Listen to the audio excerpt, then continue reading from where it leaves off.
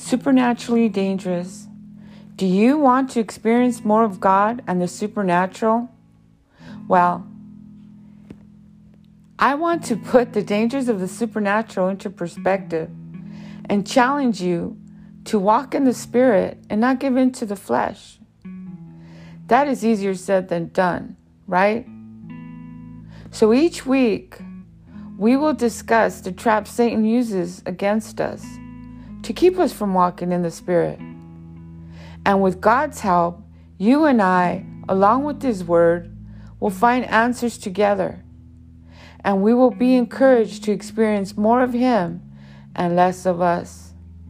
So let's get started on the road to victory and the joys of walking in the Spirit.